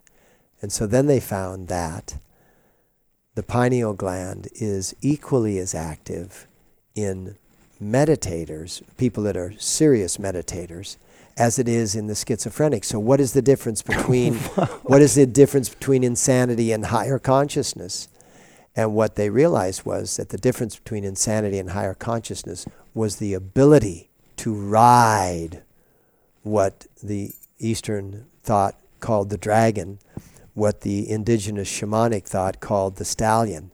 So when you're able to ride the dragon or ride the stallion of that energy and stay on board and stay with it and work with it, now you're a spiritual master. If not, you're just an insane person.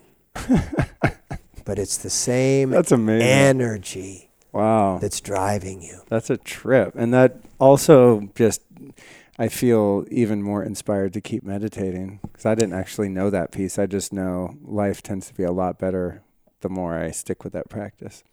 The more you turn on your pineal gland. That's trippy.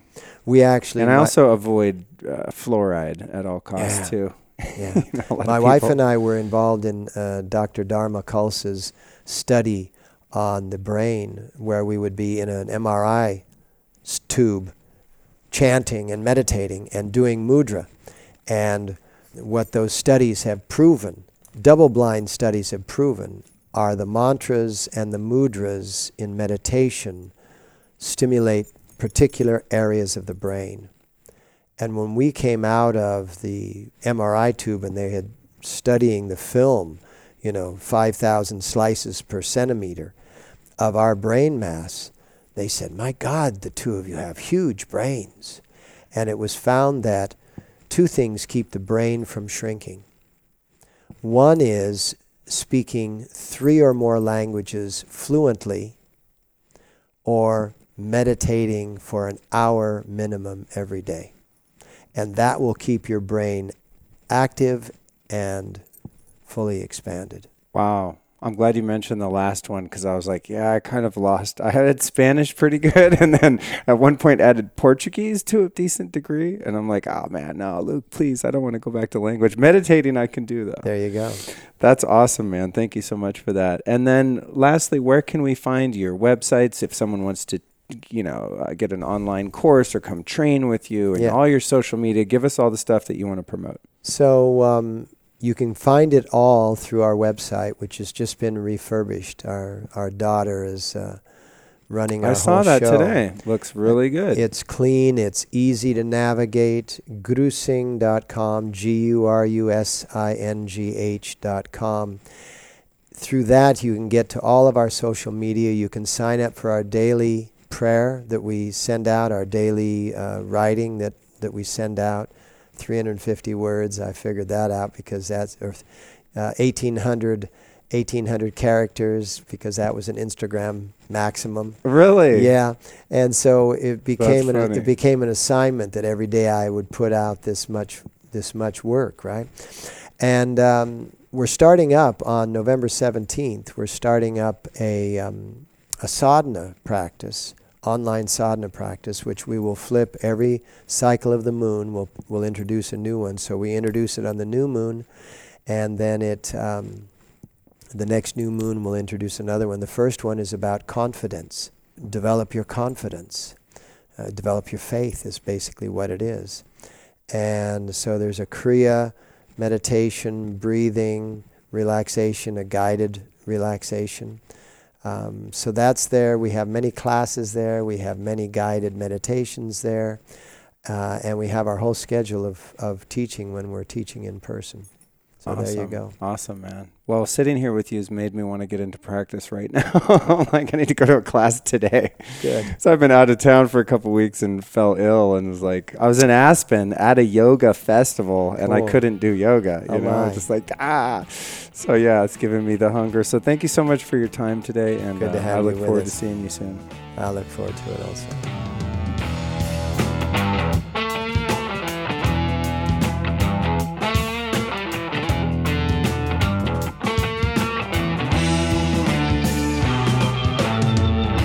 I don't know about you, but I am feeling the Kundalini energy traveling up my spine, decalcifying my pineal gland, and I am lit, okay? So I want to thank you for joining me on this Christmas. You have been my gift. I hope this episode has been a gift to you as it was to me. I want to thank our very special guest, Guru Singh, for spending this time with us.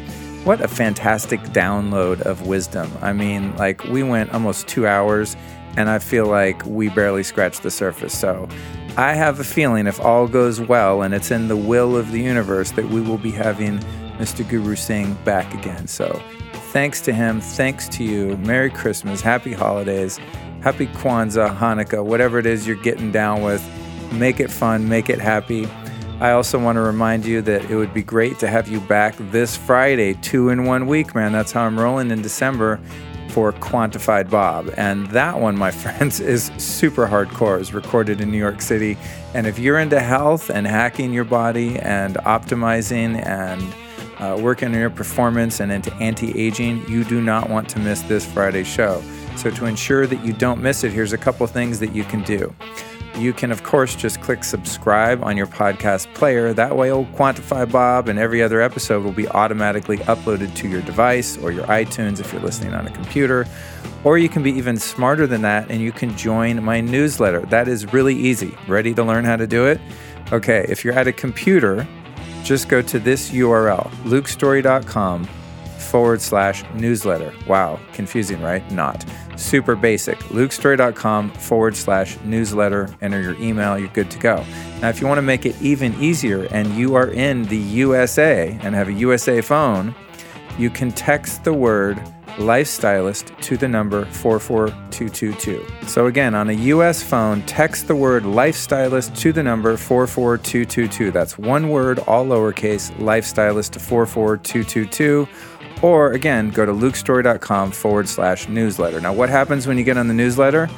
Your life becomes exponentially awesome because each week I send you a newsletter, an email, of course, with all of the show notes and all of the information that took place in that interview. So, for example, if you were already on the newsletter, you would have gotten an email this morning when the Guru Singh episode dropped with every single link of everything that he referred to, totally clickable, all the research done for you. So, when you're listening to a podcast and you're like, oh, damn, what was that book, or what was that supplement or device or place or person or whatever was mentioned, and then you try and screen grab. Like, this is what I used to do. I used to screen grab like the timestamp on my podcast player, and then when I would get home, I'd try to remember to go Google that thing and look it up.